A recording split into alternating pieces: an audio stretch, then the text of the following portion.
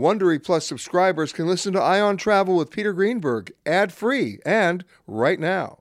Join Wondery Plus in the Wondery app or on Apple Podcasts. This spring, if you'd rather spend time enjoying your lawn instead of trying to keep it alive, there's good news. TruGreen is the easiest and most affordable way to get a beautiful lawn. All you have to do is water and mow, and they'll do the rest. Weed control, fertilization, aeration, and even some things you might not even think of. They'll do all of it, while you can do literally anything else. With TruGreen, you can have your lawn looking as good as a putting green. That's not hyperbole. TruGreen is the official lawn care treatment provider of the PGA Tour. TruGreen offers a satisfaction guarantee, and they have a verified best price promise, which guarantees you the lowest price with no compromise on quality. You do you. Let TruGreen do your lawn care. Visit TruGreen.com to get the best lawn at the best price with the best people guaranteed.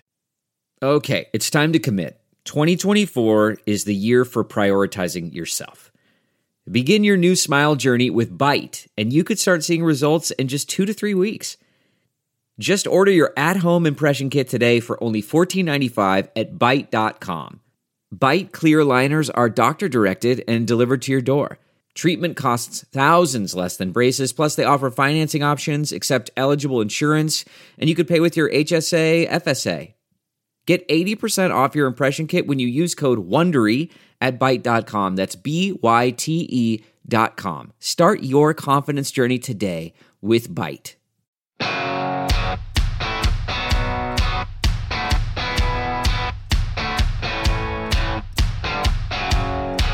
Hi everybody, Peter Greenberg here, and welcome to another edition of the Ion Travel Podcast. This week we devote ourselves to just one story and acknowledge a sad anniversary, and a story that is far from complete. The disappearance in March 2014 of Malaysian Airlines Flight 370, somewhere in the Indian Ocean. It prompted one of the most expensive and extensive searches in history, and today that mystery is nowhere close to being solved. Of course, almost immediately there was a wave, and still is, a small parade, if you will, of conspiracy theories, most of which have been easily debunked. But then there are the other theories, rich in fact, that can neither be disproved or proved. And that is what both frustrates and fascinates me as a journalist, that it has taken more than 8 years, with extremely little to go on, to support any one theory at all. So in this episode, I've convened a special panel, if you will, of stellar airline accident investigators, commercial airline pilots, and the reporters who not only covered the story, but wrote books on the subject. I'll talk with Christine Negroni, author of The Crash Detectives, then with former National Transportation Safety Board investigator John Golia on a subject he knows a lot about. Then to pilot Patrick Smith.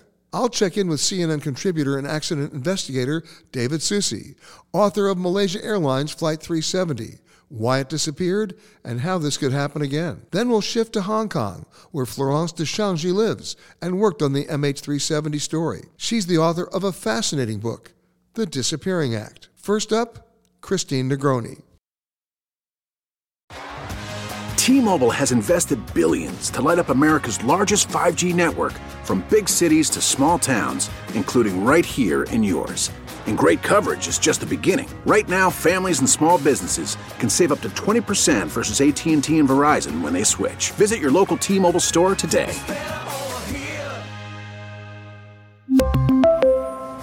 Plan savings with 3 lines of T-Mobile Essentials versus comparable available plans. Plan features and taxes and fees may vary. Christine, welcome back to the show. Oh, thank you so much. I always enjoy being on your show, Peter. Well, let's talk about this because I've been following this for 8 years. You've been following this for 8 years. The investigators have been following it certainly that long, although not much has been going on that we know of in the last 2 years in the investigation. But it still remains one of the great unsolved mysteries alongside of, let's say, Amelia Earhart, only this one doesn't involve the disappearance of 2 people. It involves the disappearance of a whole lot more. And so many theories that have come out of it. And, you know, I've always thought that the answer is going to be not one, but maybe 2 or 3 different component parts of this mystery that, when you combine them, created a situation in which it was not recoverable, and then the plane disappears. You could say that about almost any crash. It's never caused by any one thing. There is a combination. But let's talk about what you were thinking about, and yours is basically a theory about who was at the controls, when they were at the controls, and what affected them, correct? Yes, that's right. It's so funny that when you said, I think you said, I think it's going to be more than one thing. And I think you think that because you understand how aviation accidents happen. So that's exactly correct. No accident is the result of one thing. It's in the air safety world in which I operated for quite some time. We would say that every accident is the result of an unbroken chain of events. Break any piece, any link in that chain, and the accident wouldn't happen. And of course, that happens every day. That the links are broken and airplanes land safely every day. But in the case of Malaysia 370, I think there were many factors that contributed to the accident. And specifically to your question about, who was in command of the aircraft and what caused this to happen, the theory that I discuss at great length in my book, The Crash Detectives, really says, yes, there were pilots at the control of this aircraft. The question is just how much control, how much cognitive function, intellectual function was at work when they were controlling this aircraft. And the answer to that question, I think, is not much. All right, let me stop you for a second. Okay. And let's try to explain who was flying the plane when they took off. You had the pilot who had a number of hours in the air, Captain Zahari Ahmad Shah. You had the first officer, Farik Abdul Hamid. And they were both obviously in the cockpit when the plane took off. Of course, once this disappearance happened, there were all sorts of theories about the fact that the captain had a simulator in his house and was simulating the route that he ended up taking to lose the airplane. They thought it was a suicide. I'm not buying that theory, but we can get to that later. But there's all sorts of controversy about who these gentlemen were, because as you know, we've covered these stories as well, where a pilot goes to the bathroom. And then a pilot who wants to commit suicide, we saw that with German Wings, basically locks the door and puts it into an uncontrollable dive, and everybody dies. Or the rumors that are still circulating about the mystery about Egypt Air Flight 990, where the pilot goes to the bathroom and then something happens. In this case, Christine, did the pilot go to the bathroom? Well, I don't know what the pilot did. I theorize that that the captain probably was outside of the cockpit when things started to go haywire on this flight. And the reason I believe that is the last communication between the airplane and the ground was the captain speaking. He said the now famous "Goodnight Malaysia 370" as he was leaving Malaysian airspace and entering into Vietnamese airspace. Now, the fact that the captain made that radio call means that he was not flying the airplane. In any cockpit, as you know, Peter, there's the pilot flying and the pilot monitoring. And the pilot monitoring is the one who talks on the radio, and the pilot flying does not. So throughout the flight, we have the first officer making the radio calls, but the last radio call comes from the captain, meaning that the captain is flying the aircraft through takeoff, through climb, through cruise, and then at this period of time in which the airplane is going to transition from one nation's airspace to another, the captain is now speaking, meaning that he has turned control of the aircraft over to the first officer. So why would he do that? He might do that simply to give the first officer some flying time. That's legitimately a good reason. This young man was on his last qualifying flight before becoming a certificated pilot on the 777. He might also, and this is my theory, which I discuss in the book, he might also have turned command of the aircraft over to the first officer because he had to go to the bathroom. He had been in the seat of that aircraft for 2 hours, a little more than 2 hours between prep and flight time. He was a smoker and a coffee drinker and a man in his mid-50s. So all of these, in my knowledge of men at that age, says he probably had to go to the bathroom. You're surmising that the captain handled the radio so that he could turn over controls to the co-pilot and maybe take a break outside the cockpit. That's correct. And so he either went to get a cup of coffee from the flight attendant, stretch his legs, but I think he probably went to the bathroom. And the reason this is critical critical that he was out of the cockpit is because what I theorize happened in the cockpit probably would have been more successfully managed had there been two heads in the cockpit instead of just one. So the captain is in, let's just go with my theory for a minute. He's in the bathroom. The first officer is flying the airplane. There is nothing challenging about what he has to do. He's done this many times before as a pilot on the 737. This is a promotion to the 777. So there he is, and he's flying the airplane, and there is a sudden and rapid decompression of the aircraft. Now that means that something happened so that all that pressurized air that lets us be able to breathe freely in the thin air of altitude, that air starts to rush out of the airplane. And when that happens, the air in our bodies also rushes out, and there's not sufficient pressure for us to breathe. Why is that important? Because we need oxygen to bring the blood to bring health to our brains, to let us think, to have cognitive function. And so when this happens, I believe the first officer, as everyone else on the airplane, is all of a sudden having a difficult time breathing. In this case, the first officer probably put on his oxygen mask, but I believe he also reached over to dial in emergency on the transponder. Now, if you remember this accident, Peter, and I know you do, the transponder turned off. Correct. And we don't know why.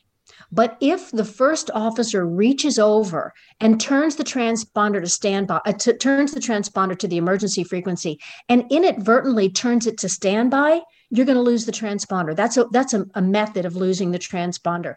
And there's a reason he might have had a difficult time dialing in the emergency frequency, because one of the first things that happens when your body is suddenly deprived of oxygen is that your extremities begin to tremble.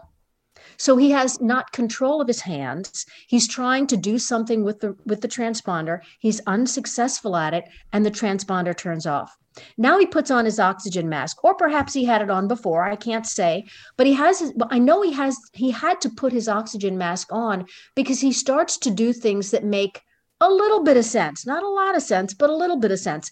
For one thing, we know based on the radar tracks that he turned the airplane around as if recognizing he had a problem, he was going to take it back to Kuala Lumpur. So the airplane turns around, but then all of a sudden it doesn't head toward Kuala Lumpur. It's on a route to Kuala Lumpur, and then it diverts and it heads towards the West Coast, and then it heads north towards another airport. And this is an interesting airport he's heading towards now, because this is the airport where the first officer learned to fly, and it has a very long runway. So I think somewhere in his dimly illuminated brain, he's trying to solve the problem that he has encountered on this aircraft, but he's not fresh enough to figure it out. He's not fresh enough because he doesn't have enough oxygen. So he has his mask on. And the other link in this chain in the theory is that he has the mask on, but he's getting oxygen, but he's not getting sufficient oxygen. So in the case of a depressurization of an aircraft, what we get in the back are those little rubber cups that we put over our face. And frankly, they're not going to do you a lot of good at 32,000 feet because you need the air to be pushed into your lungs. That doesn't happen with those little cups, but it certainly does with the oxygen masks that the pilots have. So not only does he have to have the mask on his face, it needs to be set to 100% oxygen under pressure. If that failed, the first officer might have been getting oxygen enough to keep him conscious, enough to keep him dimly aware of what was going on, but not enough to make him smart enough to handle the emergency.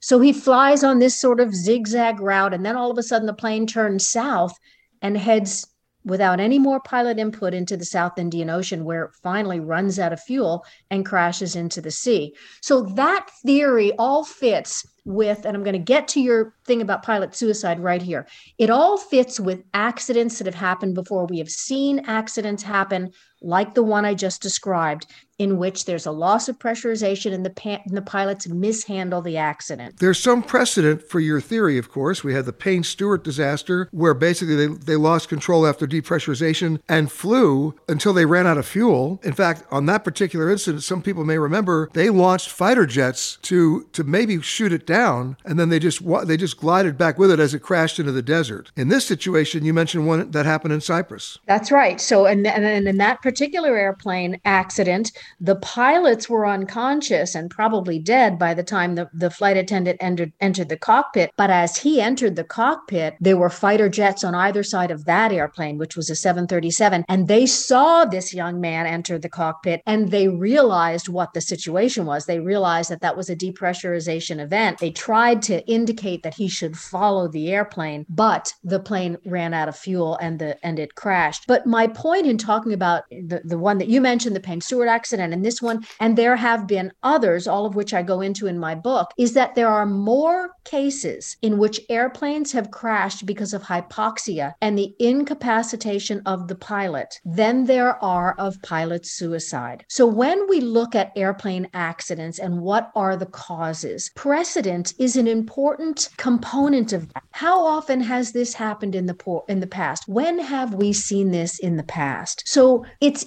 interesting to me that there's so much focus on this being pilot suicide / mass murder, when actually that's not the more common occurrence. These depressurization events are more common than pilot suicide. So that's based on, and there are a number of other reasons why I think this is the more likely scenario, but certainly in terms of numbers, pilot suicides are exceedingly rare.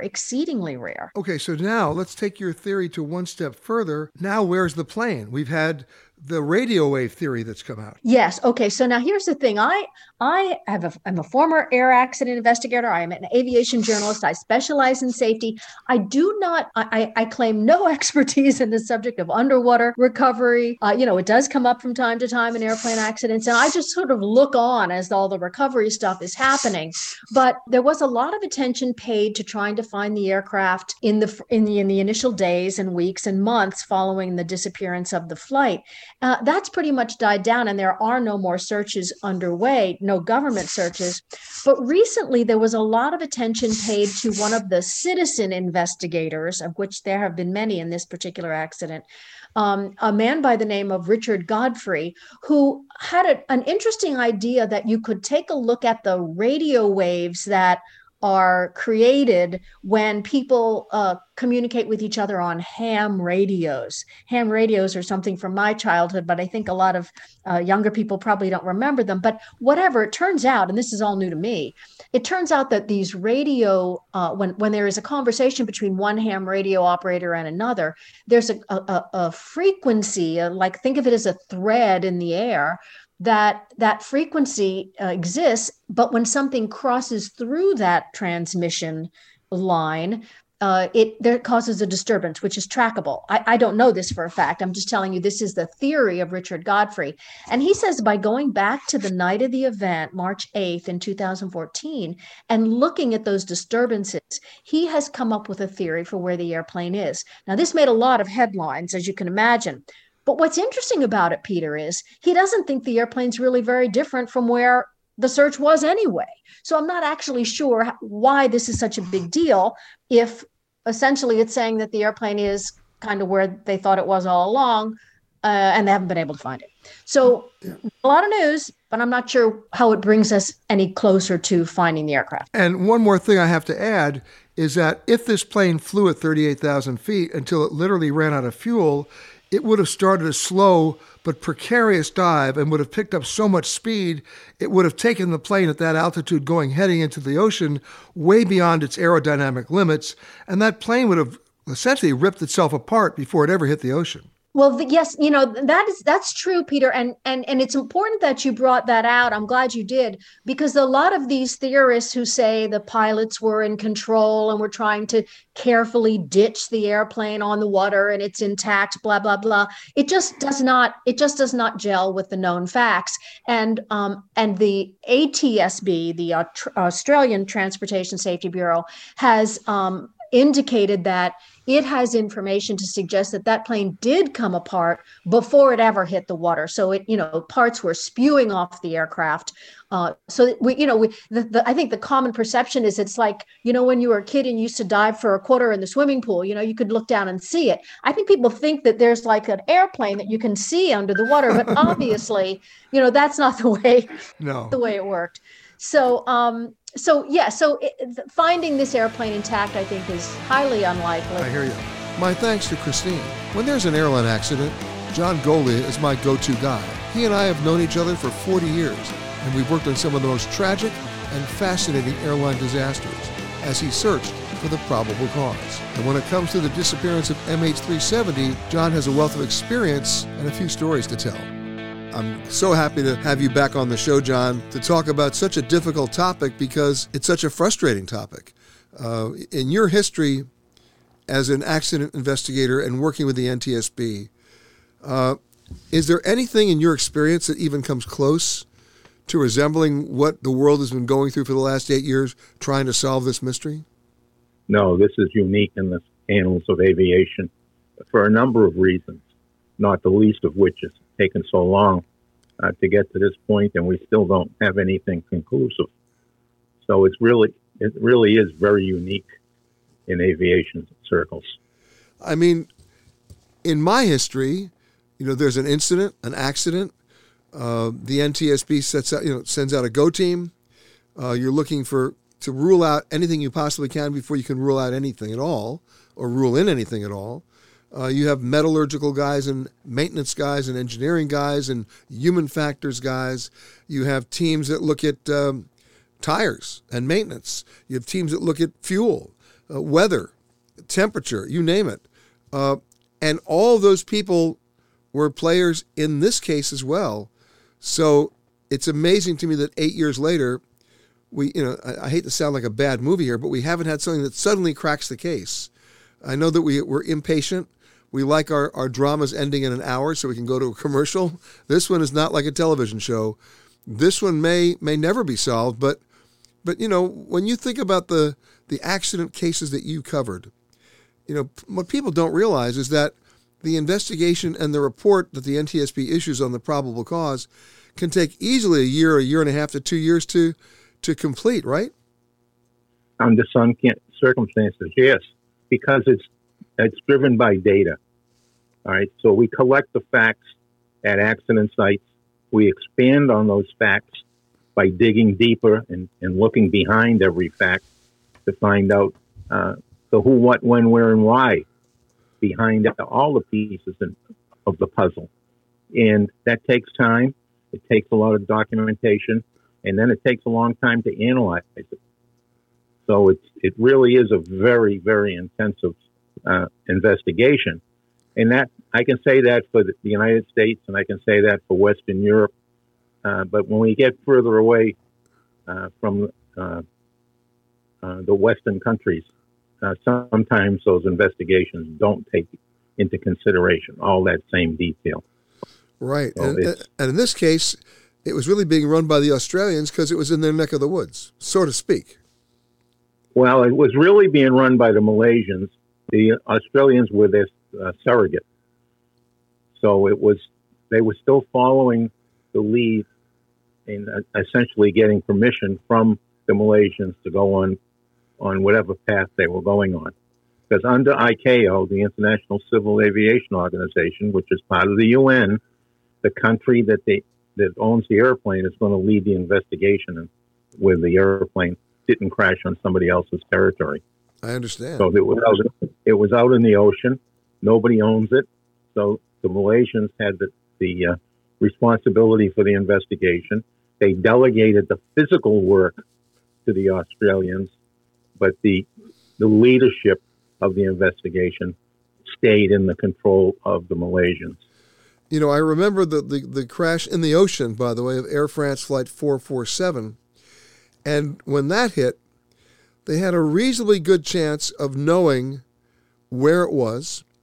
They had a reasonably good chance, and they used that chance to recover so much of the debris and, of course, the bodies. It took them a while. It took them, about a year to get the black box, but they got it.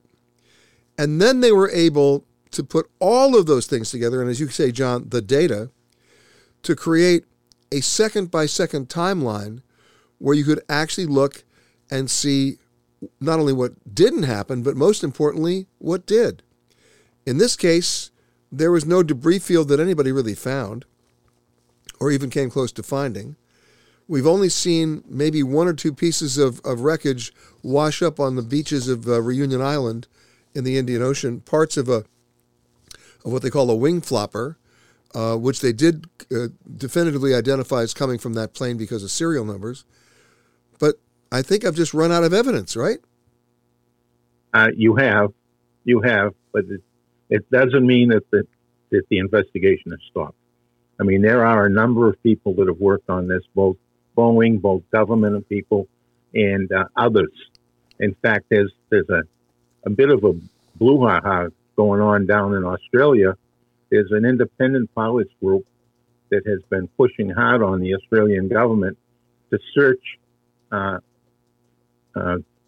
next latitude down. I think we're on 38. They want to go to 39. I might have that backwards. But in any event, they want to move the investigation further south a little bit, a couple of hundred miles, actually. And they have good reason and good logic to try to promote the search in that area.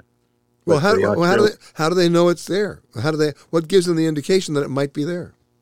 Because the model that was used for the investigation had the pilot dead.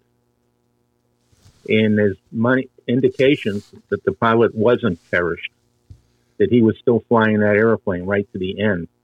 And that means that there would be upwards of a 200-mile glide after the engine shut off. Wow. At the altitude and speed. So that would move them much further south. But none of the government authorities, mainly the Malaysians, want to go there for whatever reason, whatever political reason they have, that they don't want to I believe they don't want to find the airplane. Well, I'm going to get to that in a second, but what evidence do they have that suggests this plane was still under human control when it impacted the ocean? Because one of those pieces of debris that you mentioned indicated that the flaps were down in a interim position. And he couldn't have flown all that way with all the additional drag on the airplane with the flaps down. So the flaps had to be up for him to get out to where they're looking. And then when it hit the water, the flaps were down, or at least partially down. So there's an indication, that's the one indication they have, that they should be looking further south.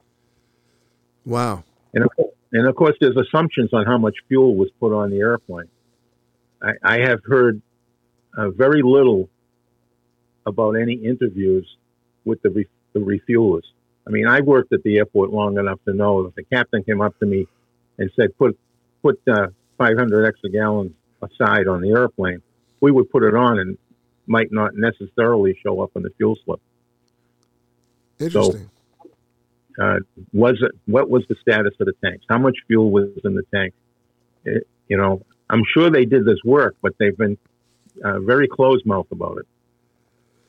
Crazy. And, of course, the Australians did stop the search. Who's paying for the search now? Well, supposedly Malaysia's paying for it. It's some interesting turns. I mean, these folks down in Australia have tracked down major donations from the Saudi Arabia to Malaysia in the tune of millions of dollars. For what? And we don't know, but they've tracked it down. Malaysia is paying for it, but supposedly, I don't know how much they reimbursed Australia for the work that they did. Very complicated process, and it's not out in the open like we would have here in the United States. And what makes it complicated even more is that every party here has an interest to protect. Boeing has an interest to protect. The Malaysians have an interest to protect. The people who made the engines have an interest to protect. I mean, every component part of that plane is built by somebody who has an interest to protect, and they're all out there saying they want to find the plane. Maybe they don't. You just said it a little bit ago, John. You said maybe they don't want to find the plane, right? Well, I know Boeing put a lot of effort into finding the airplane, both visibly and behind the curtain. And I think that the political side, the Australian government and the Malaysian government are the ones that are taking the path of being not willing to find it. John, what we do know is that at a certain point, about 40 minutes after this plane takes off, after they leave Malaysian airspace and enter, I believe, Vietnamese airspace, the transponder gets turned off, The ACARS gets turned off, which is another communication device that measures telemetry. And then, of course, there's no radio communication. What did you look at in terms of the computers on this plane to see if there's any logical explanation of why all this would be turned off? Well, I did my own little digging on this with help from other people, and there was no single source that have caused all those problems. Plus, they didn't go off simultaneously. They went off one after the other, which clearly indicates some sort of human activity. So there was speculation that somebody took control of the airplane. Somebody was able to go down below where all the radio gear is, below the galley, and get in there and with some mischief. They'd have to have a lot of knowledge to shut all these systems down from down below.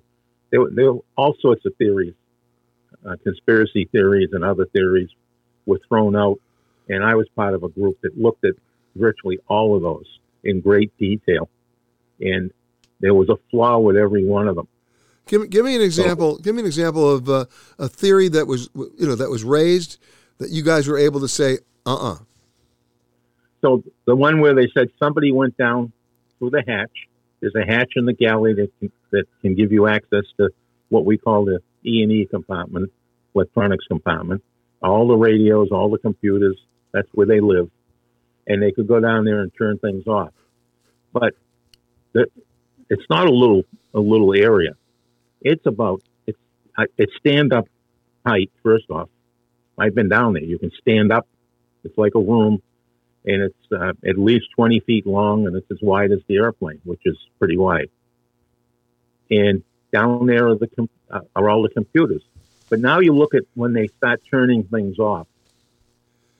So we looked at the first unit that got turned off, so to speak, made not to work. And then within seconds, the second unit was turned off. Well, when you're downstairs in that electric compartment, there's about 20 feet that separate those two. So you would have to go like heck to turn one off and then get to the next one to turn it off unless you had a team of people down there. Now it gets even more complicated if you're going to have more than one person down there. And where's the flight crew, the flight attendants, and where's the passengers when all this is going on? So it's just a little bit too far-fetched to have any credence in it. But we did try to run every one of those competing theories down. The one theory that does float best in all the scenarios is the one that supposedly was found on the captain's computer. And that was this track that this airplane flew, that supposedly was right on his computer. He was very active flying his computer, supposedly to make himself more proficient, and I laud him for that. But it appears like this was pre-planned. If the rumors are true that was on his computer and the exact flight plan was on his computer, then it's pretty clear that he's the one who orchestrated this event. So he flew the exact, assuming it's true, that would mean he flew the exact flight plan that was on his simulator. Yes. And it's a rather complicated route that he took because he was dodging those radar stations, the military and the civilian radar stations. So he flew right up the boundary between those countries, up the channel, until he got out over the open ocean. And then he was free and clear. Well, most people don't realize that radar coverage for airplanes only goes a couple hundred miles at best offshore. If you fly from JFK and head due east, at best you're going to be on radar for 200 miles at best. And that's it. And that's it. So then you're out there and you're invisible until you get close enough to England or Ireland, and they start to pick you up. Wow. Interesting. So we don't have worldwide coverage. Even here in the North Atlantic, we don't have worldwide coverage. Now, since this airplane in the disappearing act that it had, there's been a lot of changes. We are tracking our airplanes better, and it's getting better by the day. I mean, the new systems coming on these airplanes take it right away from the pilot, the reporting, and make it automatic. So the airplane is reporting and making it so that the pilot can't disable it. And somebody's always watching at that point. I got it. Yeah. Amazing. We're talking to John Goglia. I'm sorry, go ahead, John. All right, we have the pings off the engine monitoring that most pilots didn't even know was on the airplane. And that's the only way we know for sure where this airplane went and the direction it was going. Amazing. So we have that for certain that it went in the general direction it was going. My thanks to John. And now, a view from 38,000 feet, the cockpit perspective, from pilot Patrick Smith, the author of Cockpit Confidential and AskThePilot.com.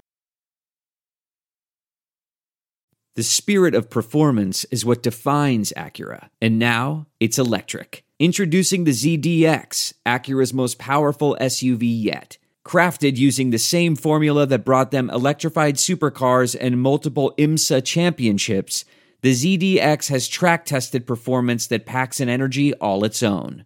Unlock the energy and order yours at Acura.com.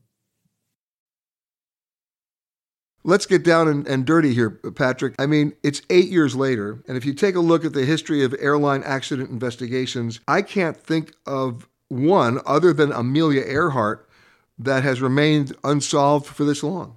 I can't either, and it's surprising, but it's also not surprising. And I remember in the hours after the story broke that this plane was missing, my reaction was, give them a day and a half or so. They'll find it. They'll start to find pieces, and then they'll find the wreckage. And give it a couple of days. And my opinion changed on that pretty quickly, and it wasn't too long afterwards that I was saying to people, you know what? They are never going to find this plane. They're just never going to find it. And the reason being? Because when you look at the size of an airplane compared to the vastness and the depth of the ocean, it's just easy for an airplane to disappear like that. I know that sounds, in this age, far-fetched, but in a lot of ways it's not. And I'm not surprised these years later that they haven't eventually found it. Will they? I don't know. It depends how hard they want to keep looking, and at a certain point, what they're going to find, if and when they find it, is it really going to matter? Is it going to tell them anything? Probably not. Well, let's back up for a second, because you as a pilot know this. There are parts of the world that you fly which are not regularly monitored. There's not a lot of air traffic control. You're flying over some dead areas, some dead zones, in which you're not even in any radio communication at certain points. So this may have been the case here. We take a look at Air France Flight 447 going between Brazil and Paris. They were flying over a dead zone, and there's a lot of parts of the world that are not properly or fully charted or monitored, not to mention tracked, and yet this particular flight was going between Kuala Lumpur and Beijing. If it was going on its regular route, it would have been heavily tracked, because every country their military tracks it. But this plane diverted. It veered off course and went into areas where nobody was looking. Well, what you just said is partly true, but maybe not to the extent that a lot of people think. I mean, airplanes are more or less in constant contact with either their company or an air traffic control facility, or both, regardless of where they are, through satellite data link and so on. But if that equipment had been switched off intentionally, now the story changes, and that airplane could have slipped into oblivion, so to speak, by design, through somebody's nefarious planning, and ended up wherever it ended up without being detected, and that's not totally surprising. And that's one of the theories that was advanced, that it was a pilot suicide. It was carefully planned, just like... Yeah, I mean, it may have been, it may not have been. It could have been an accident of some kind, a decompression. I don't know. We shouldn't get into the different scenarios, because there are many possibilities. Well, you know what? Let's talk about... The distinct possibilities is that this was an intentional act by a crew member, and the plane was disappeared. But you know what, Patrick? Let's talk about what we know that didn't happen. That might be a better way to get into it. I think you and I would agree that the people who are on that plane are not marooned on some island waiting for their next episode of a television show. Well, even if they find the airplane, the conspiracy theories aren't going to go away. That's just the way it works nowadays, unfortunately. But let's say they find the wreckage, and it's under 30,000 feet of water somewhere. I mean, the logistics of getting that wreckage to the surface and then analyzing it, and then is it going to tell us anything? The data recorder, the voice recorder, none of that is going to be intact or useful. What are we really going to know other than where the airplane is, which is, certainly would be helpful to know. It would be interesting to know, but I don't know if that is going to give us any answers beyond just where the plane is. Yep, I think you may be right. And that's the interesting thing, because they searched, a huge grid and then a larger grid and then an even larger grid on the ocean at a place in the ocean where, as you say, the depth of the water makes things almost impossible. When you look up at an airplane leaving a contrail, that plane is 30 or so thousand feet away. Now imagine you're looking down at that little speck at the end of that contrail, but you're looking down through 30,000 feet of seawater. And now imagine that tiny speck of an airplane is broken into tens of thousands of pieces. I think It helps you understand why the plane is so hard to find. Patrick, the symbolism that you just gave us about 30,000 feet looking down on a plane that may have already disintegrated before it even hit the ocean gives us an idea of how probably impossible it is for anybody to have hope of finding it. But let's just talk about what could have happened on the way down, because here's a plane that was flying level at 38,000 feet. It had already got to that level. They were handed off to another air traffic controller, and the pilot said good night, and that was the last transmission they got. And I'm going to presume, for the sake of our discussion, that the plane, wherever it was going and whoever was in control or not in control, continued to fly at 38,000 feet until it ran out of fuel. And if you go back to the Miracle on the Hudson with Captain Sullenberger, who ditched the plane in the Hudson River, he had full tanks of gas. He was in control of the plane. He could control the angle and at least a little bit of the speed at which that plane hit the water. And he was lucky because the water was not rough and it wasn't iced up on that January day in 2009. This is a completely different situation, because if a plane loses its fuel, runs out of fuel at 38,000 feet, it has no choice but to start to descend and go into a dive. And every aeronautical expert that I've talked to tells me that from that height, it's going to achieve such a downward speed that it will probably take the plane beyond its aerodynamic limits, and the plane will start disintegrating and falling apart before it ever hit the ocean. Make sense? It does, and that's likely true. If that's what happened, the plane was most likely in various pieces before it hit the ocean. And there, of course, means that your theory about not being able to find it has more credence, simply because it's beyond finding a needle in a haystack. You can't even find the haystack. Even a controlled ditching, Sullenberger notwithstanding, a controlled ditching on the open ocean with high seas, waves, and so forth. It's very easy for an airplane to catch a wingtip or otherwise be unstable such that it flips over upon impact with the water, breaks apart.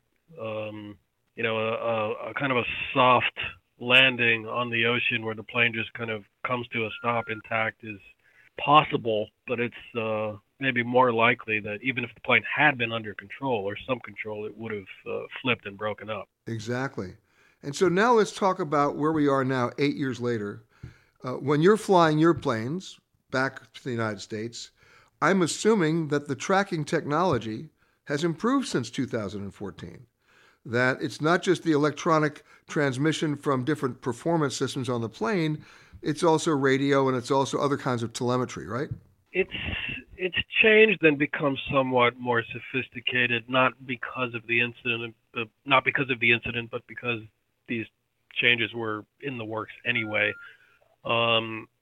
Satellite data link, something that pilots call CPDLC, is much more common now than it was. Through this technology, pilots are in contact with air traffic control and with the company operations pretty much throughout the duration of the flight, regardless of where you are.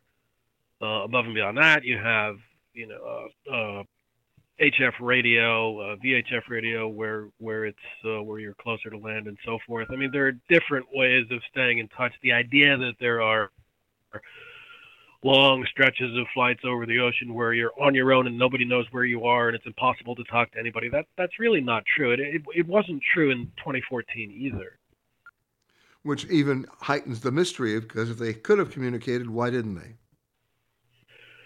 Right, which brings us back to, was this intentional? The easiest way to make the plane disappear would have been to switch all of that technology off, duck down below any radar coverage, and off you go to wherever they ended up. And they have found pieces of the plane. A lot of people. That's right. They're on Reunion Island. Yeah, Reunion Island. Yeah. So we know the plane is somewhere down in the Indian Ocean, in the southern part of the Indian Ocean, but where exactly? The question that always has astounded me is, if you're going to turn your transponder off and you're going to turn your radio off, you either suffered a massive electric failure in which all the systems are gone, or you yourself have made the conscious decision to turn those two transmission items off, right? Yes, either of those scenarios is possible. Personally, I lean towards the idea that this was intentional, because for an electrical failure, a fire, some other onboard malfunction to render everything inoperative and render the plane as invisible as it became would have been not impossible, but difficult. My thanks to Patrick. Then, want a great read? Then check out David Susi's book on MH370. It's called, appropriately, Malaysia Airlines Flight 370, Why It Disappeared and Why It's Only a Matter of Time Before This Happens Again. Hey, David, thanks for joining us. My pleasure, Peter. So let's recap. There are so many crazy conspiracy theories that have launched over the last 8 years, most of which can be easily debunked. I won't bore you with them. But suffice to say, nobody's hanging out on an island and living the life of a Robinson Crusoe. We can rule that one out. But I think so. In any accident investigation, and this is something I know you know backwards and forwards, you've got to rule everything out before you can rule any one thing in. That's the first thing you have to do. And then you also realize that, at least if history is any indication, no plane ever crashes for any one reason. It's a combination of reasons that, in that combination, create a situation from which you can't recover. That's about what we know historically. But then beyond that, why don't you enlighten me, if you can, as to your investigation, as to, a timeline, if you will, because the investigators don't have a lot to work with here. No, there really isn't, Peter. In my investigations over the years, I've developed an algorithm that I use, and typically we have about 2,500 data points or verifiable facts about an accident. In this case, can you give me an example of another case where you could apply those that we know of? Well, Flight 800, for example, that we had witnesses saying that they saw it shot down. We're talking about TWA Flight 800 in July of 1996. Correct. Thanks for clarifying that. Yeah. So with that one, we had, credible witnesses that said, yeah, this happened. It definitely happened. We saw a missile go up towards it and intercept with the aircraft. And then later on, we found out that we were able to use this algorithm to debunk some of those things. We're not saying that those people don't really believe that they saw that, because they do. It's as real as the day is long for them to see this and to recount it. But that doesn't mean that it actually happened. And so part of this algorithm uses any other verifiable facts that we have, and we put a ranking on them. We have various experts from various backgrounds put a rank on whether it's 1 to 5. Does this particular fact that we're talking about, that there was a missile that went up and hit that aircraft, did it actually happen or did it not? And so you use all of the other, in that case, there was at least 2,800 different verifiable facts that counteracted that. So those are the kinds of things that we use the algorithm to determine. Yeah. David, in that investigation, I remember those eyewitnesses, I talked to many of them, what I think they thought they saw, which is the missile hitting the plane, was actually fuel streaming from the plane after they heard the explosion, because it's a question of what travels faster, light or sound. And correct. And very few people were had their eyes transfixed in the sky. They heard something first. and then they may have looked up. And exactly. And in that sequence, I can understand why they thought they saw something when in fact it didn't happen in that sequence. Exactly. I mean, light travels 10,000 times faster than sound, or more, actually. So which arrives at your brain first is going to be the sight. And then later you'll try to figure out the sound and try to process it, and it can get very much out of sequence. All right, so going back to your algorithms, and you had 2,800 identifiable aspects here, how many did you have to work with on Malaysia Flight 370? 230, and that was pushing it. We actually had to invent some. Wow. So of the Not very many. No. So of the 230, did that lead you in any credible direction? It didn't at first. It led me into two specific directions. One is something nefarious, and then the other would be a mechanical failure or a fire on board were the two most credible possibilities. But throughout time, and as we found more parts of the aircraft that have shown up along the Madagascar and the La Réunion Island and a few places like that, we were able to make some better conclusions. So now we're up to about 280 verifiable facts that we can now use plug into the algorithm.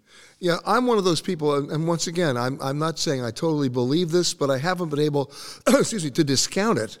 And that is the idea of, as you suggested, an onboard fire that may have led to a decompression that may have completely disabled the pilots. Mm-hmm.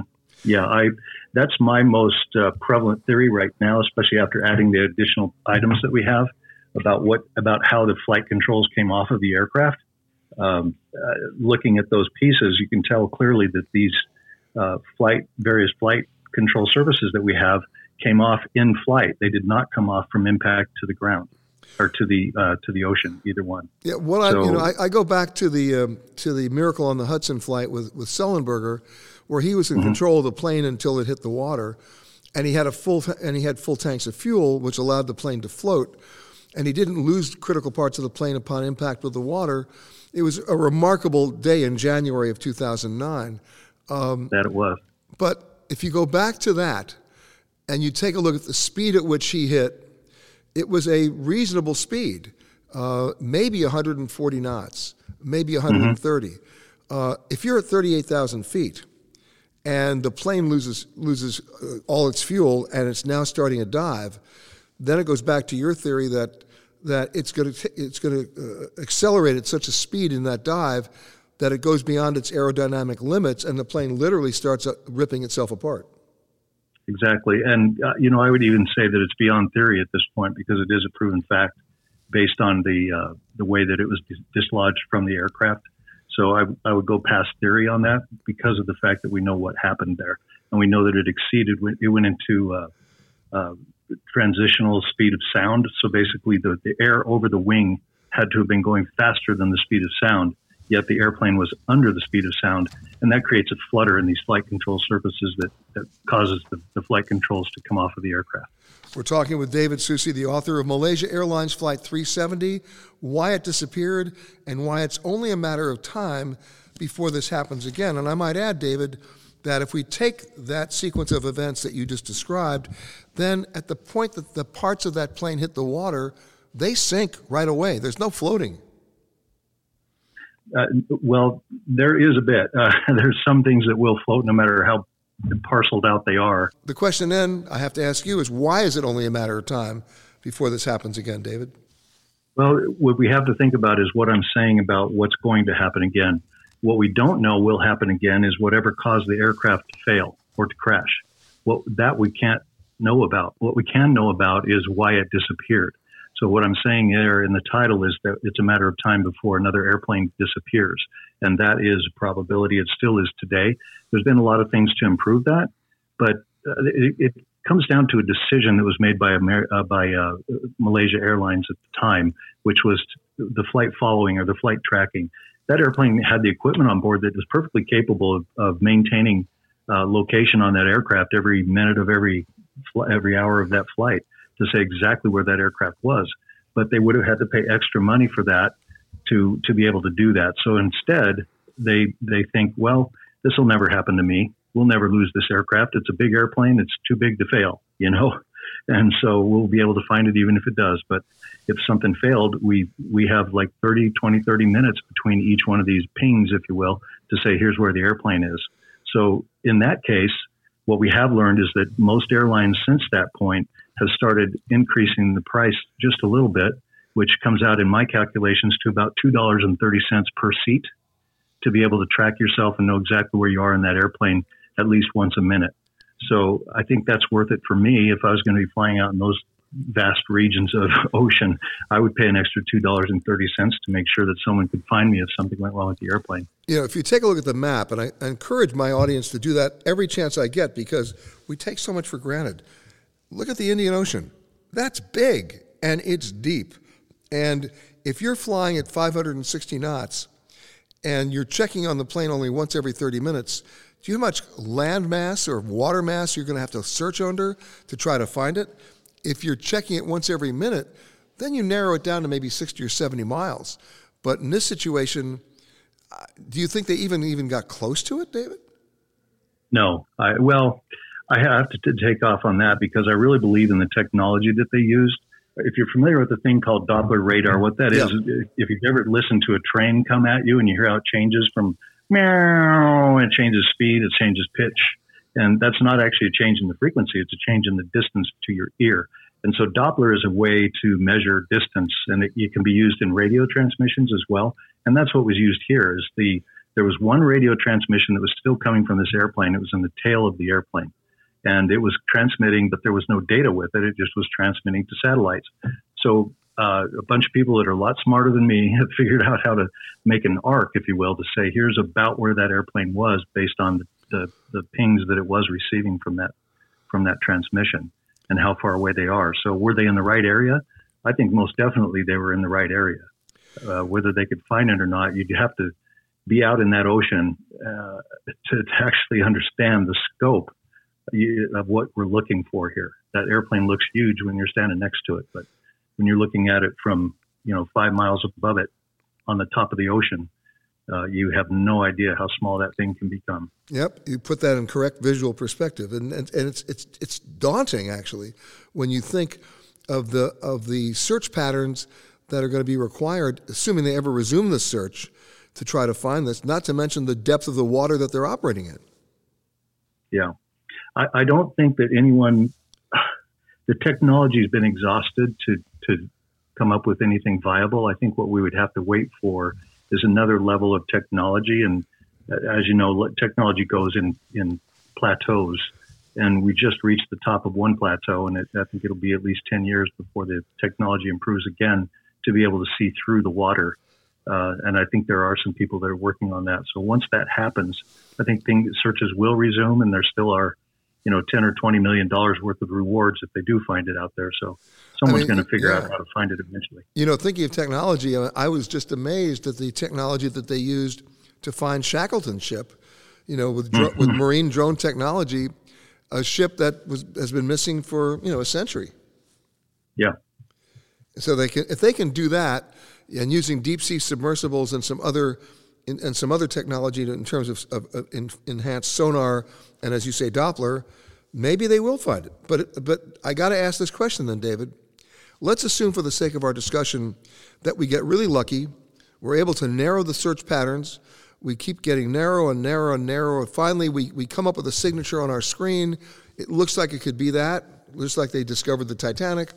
We send the deep sea submersible down, and it's going to have to go way down.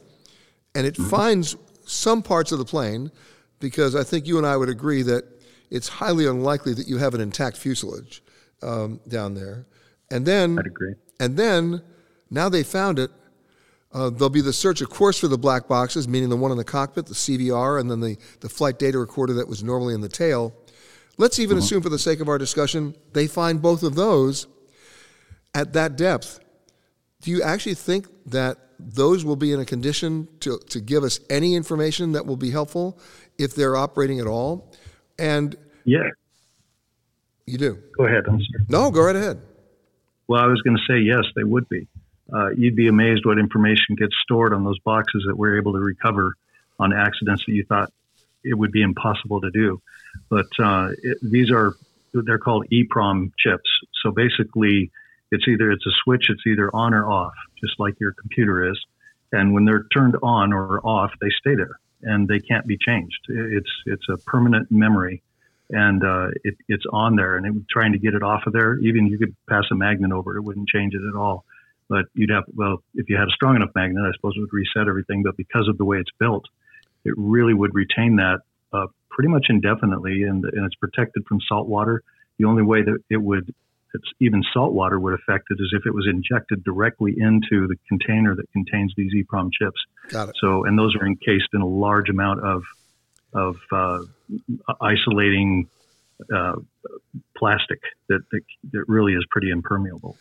Now, the other theory, of course, is that it was not an electrical fire resulting in decompression and loss of control, but it was a suicide, and a well-orchestrated suicide, much like the one we saw in Europe with the European carrier in the Alps, where you had a controlled descent into terrain with nobody able to stop it because the co-pilot was locked out of the door, or the pilot was locked out of the door. You're talking about German wings? German wings, right, and couldn't get in. But that's still a viable theory, at least in theory, right? It's worth investigating, and I did in the book, and we ran that across the algorithm. There were a few factors that made it highly improbable, and one of them is there's actually been two of those type of events that have occurred in history, and both of those involved removing the second pilot from the cockpit, waiting until that second pilot left the cockpit, and then the other pilot locked the door and then was able to commit the suicide act at that point. It's a murder act at that point to me. It goes beyond suicide.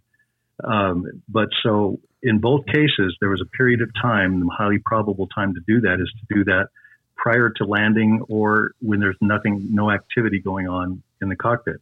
If the pilot, let's say that the pilot wanted to get that other pilot out of the cockpit, so let's presume that that's what the case is. The probability that both pilots were in on that is, very improbable. So let's just presume that had to happen. The point at which this aircraft went offline and changed direction is not the time at which the other pilot would have felt comfortable leaving the cockpit, because at that time they were just changing over from one air traffic control center to the other. That's the busiest time that they're going to have en route. And so if the other pilot said, hey, why don't you go to the bathroom right now? Why don't you take your lunch? Why don't you do whatever? And get him to leave the cockpit would have been highly suspect. And so I don't think that happened. I don't think that other pilot was asked to leave the cockpit. And in fact, just prior to it losing contact, you could hear both of the pilots talking on the communications, and there was no activity. There was nothing going on there. They were just starting to do that transition. So I do not think that one of the pilots left the cockpit. So therefore, I think it's highly improbable that it was a suicide act. My thanks to David. Now I'll introduce you to someone who followed this story from day one. She's Hong Kong-based journalist Florence de Changy, and her new book, The Disappearing Act, goes deeply into the unsubstantiated theories and a few red herrings, as she tries to solve perhaps the biggest aviation mystery of all time. How are you, Florence? Hello, Peter. I'm fine, thanks. So, what's amazing to me, and you did such great research on this book, trying to figure out the minute-by-minute, play-by-play of the cockpit crew's final minutes before they got on the plane, the family history. In any accident investigation, and I've said this throughout the show, investigators have to painstakingly rule everything out before they can rule any one thing in. And normally, in a traditional, typical accident investigation, it doesn't take them that long to rule the crazy stuff out, and not that long once they know some of the evidence, because they usually recover the key evidence, to be able to rule something in, and then from there to determine a probable cause, and then hopefully from there to make urgent safety recommendations so that that particular accident could never be repeated. But we don't have that in this case. We just have theories, but we have no physical evidence other than part of a wing assembly that washed up on Reunion Island in the Indian Ocean a couple of years after the crash. So your work had to be quite challenging because you didn't have that much to go on when you got in this, did you? Yeah, exactly. And I started a bit the way you said. I started by paying attention to all the theories that were put out there, because you always say, there is no smoke without a fire. And I dismissed step by step most of them, but I must say that in quite a few of them I found clues, because they're never completely silly. And they're sometimes not true, but they give you ideas of what could have happened because they're inspired on other scenarios, etc. But eventually, when I saw that none of the alternative stories that were put out there to explain this mysterious case, and just on this one, you said it was the biggest mystery, etc. That's something that I've decided not to accept from the very beginning. When people say that this story is incredible, I say it is simply not credible. Don't say it's a mystery, because a B777 does not simply disappear, because 239 bodies do not simply disappear without a trace, even in the middle of the ocean, etc. But to finish on the first point, after I looked at all these different theories which were out there, Diego Garcia, the mangosteen in the cargo, the fire, the lithium batteries, you name it, the organ trafficking. Well, wait, stop. Let's go back and talk about that. There was one that the plane landed at a top secret military base at Diego Garcia in the Indian Ocean.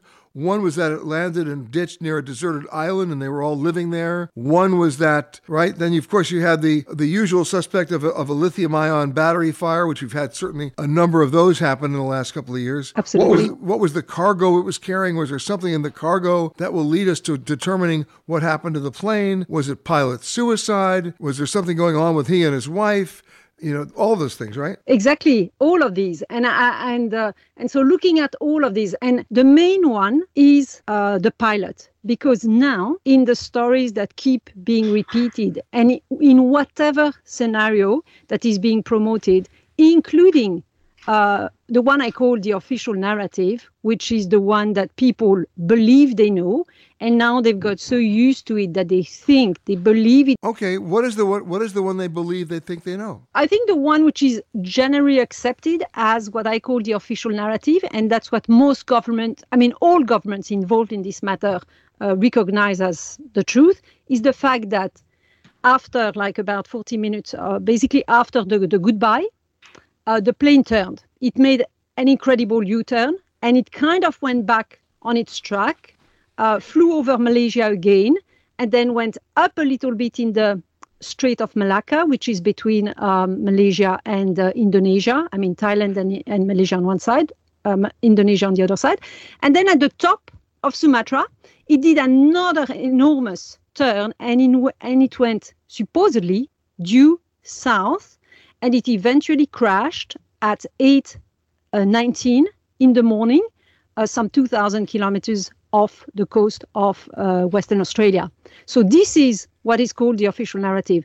And this is what I first worked for years to try and find a shred of evidence. Has anyone seen this plane during these almost 8 hours of flight? Yes, part of it was during the night. Okay, but during the night, you have all kinds of tools.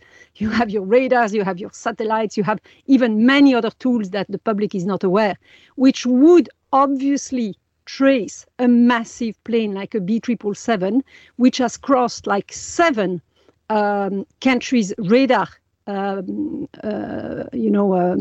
zones, basically. And yet we have strictly nothing. And once it crashed there, it should have done millions of debris, right, on the surface. It should have created a big crash, which even the magnitude of that crash could have been picked by some of the installation that we have there to identify nuclear testing or whatever. Instead, we have strictly nothing. And after that, when they do what the Australians call the most incredible ever, with the best of mankind and with all these big words that have been used by the Australian Prime Minister, they found nothing again.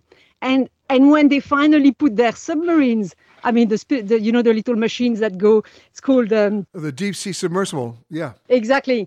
And still they find nothing. But there is a big circus. They make us believe for a while that they've heard pings, but I'm sorry, these pings were the one of the engines, or sometimes the one of the turtle, or the one of the shark. I mean, it was a massive circus. And that's when I understood that finally. I mean, it took me years to understand that. But basically, and that's why the Disappearing Act is a relevant title, because when you have a disappearance, you need a diversion. And the Australian search, in my opinion, based on all the clues I put, is the act of diversion. We know that they found nothing except for that one flapper piece that washed up on the beach in Reunion Island in the Indian Ocean, but that was much later. We've seen what happens when planes crash. They're horrendous scenes. They're horrific. The debris is spread out over a wide debris field, whether it's in the water, like TWA Flight 800, or on ground, which is like Lockerbie, Pan Am 103. But this might be different, because if this plane flew on at 38,000 feet until it ran out of fuel, when it started diving, because it lost power, when it started diving, it exceeded its aerodynamic limits and probably broke apart in the air. So, here's the one thing I'll share with you, which I'm sure you'll appreciate. When we did the story of the Miracle on the Hudson, Captain Sullenberger landing that A320 on the Hudson River back in 2009, the thing that was amazing about that was all the gods aligned for him to be able to clear a bridge, put it in the middle of a river where he had 20/20 visibility and no traffic on the river and no wind on the river. And because he had full tanks of gas, his plane floated. It was the most amazing story and the most amazing and quick recovery. But remember, his plane became sort of buoyant because oil is lighter than water, and that's what kept him afloat. In the case of Malaysian Flight 370, there was no fuel left. And when that plane hit the water, whether it was intact or not, I tend to think it wasn't, it basically broke apart and sank like a rock because there was nothing to keep it afloat. It was like a piece of metal on the water. It doesn't float.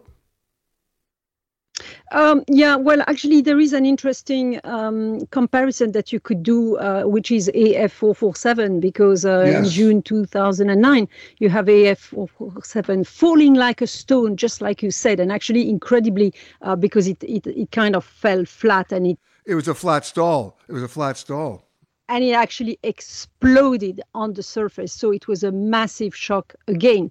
Now, number one, despite this enormous shock, because it also fell from all its height, there were several fields of debris on the surface. It took them like a few days, 5 days, to find the first one, but they found quite a few debris first. On 447, yes. Yes, on 447. And about 50 debris, and it took them 2 years to finally identify the field of debris, which was like 4,000 or 5,000 meters deep, and everything was pretty concentrated despite the very big depths that all these debris fell, despite the current, etc. It was kind of concentrated at the bottom of the ocean. But there's one thing also that those two planes had in common, those two particular flights.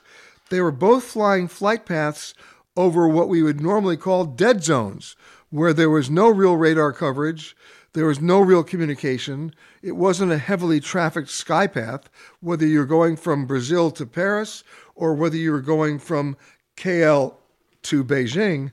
This is water, and there's not a lot of traffic out there either. I would disagree a little bit on the case of MH370, because when you cross between Malaysia and Vietnam, even at night, and you can see it on flight radar, there are actually quite a lot of planes, and the distance are much smaller as well. So the route, and actually the air traffic controller could call on other flights which were around at the time and ask them to establish contact with MH370. And one of them did partly, and then the conversation was garbled, and he could not properly understand what was said. There is one point I would like to make, because you mentioned the flaperon that was found on the Reunion, Peter, and this is very, very important important because when they finally found a piece of debris 16 months later, and like 4,000 kilometers away from the supposed crash spot. So that's already two very big problems. Yeah. How do you have a piece, like that floating for 500 days and swimming for 4,000 kilometers in one of the roughest ocean of the planet, etc. So in itself, its appearance was another miracle in that story. But when you look at it, it has one major flaw that people are not aware of, is that it did not have an identification plate. It was not there. And I've seen the official documents. The first things the investigators noted, and they take the picture and they write under the picture, we observed the lack of identification plate. Never would a normal plane part lose its identification plate. The only instance you do is when a plane is dismantled. So if you find a piece of debris on the beach which has lost its identification plate, the first thing you should think is that it belongs to a dismantled plane. Now, the next thing is that despite the 2 years investigation that the French have done on this piece, if you leave the report, it really makes you think that, as you could think from the first second, it is not part of MH370. So I want to say that. And so I won't even mention the flurry of debris that have been found afterwards by always the same very Romanesque person, an American guy actually who loves to chase for debris. But when you look at when you know that the first most important and most researched and documented piece is not credible, you don't even pay attention to the other ones. I hear you. So basically, we're right back where we started from, right? No one knows. Exactly. Yes. Yeah. Okay. So, yeah. But you know what?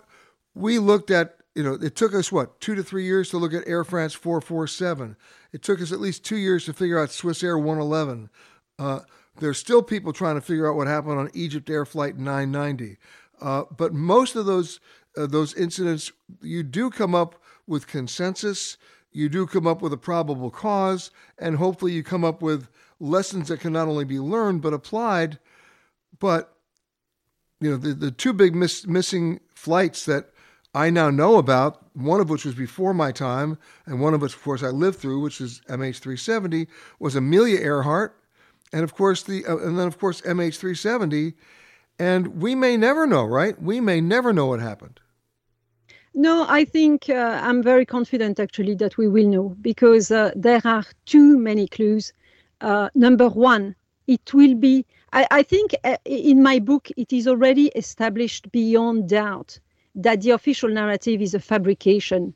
So if you are convinced, and it's convinced on base of established on missing documents, on the fact that there is nothing to prove something. You can't just claim that the plane did all this extravagant route and eventually crashed if there is nothing, no radar from any country, no radar images from any ship which would have seen, no statement, no witness. I mean, you name it. And then no tangible evidence, as I said. So people need to understand and to wake up to the fact that what has been told, the official narrative, is a fabrication. So that's the first step. Then everyone can work harder on finding the actual truth. And I think I've come 80 to 90% close to the final scenario. I think I've established a place of the crash, which is northeast of Vietnam, a time of the crash, which is around 2:30 or 2:40, and there is a cluster of very convincing truth there. Myself, when I look at them, I don't believe them because it is so obvious.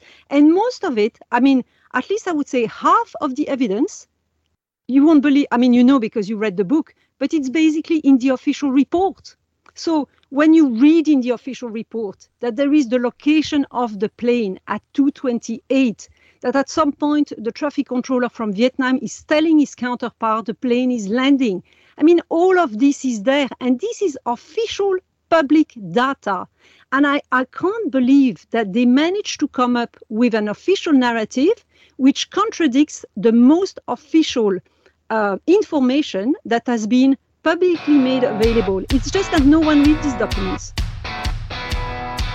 My thanks to Florence, to David Succeed, to Patrick Smith, to John Goliad, and to Christine Negroni. And my thanks to you for listening to this Eye on Travel podcast. For more conversations with the world's leaders in travel, as well as answers to your travel questions, be sure to rate and review this podcast wherever you happen to listen to podcasts. And for all the breaking travel news, just log on to petergreenberg.com. If you like Eye on Travel with Peter Greenberg, you can listen early and ad-free right now by joining Wondery Plus in the Wondery app or on Apple Podcasts.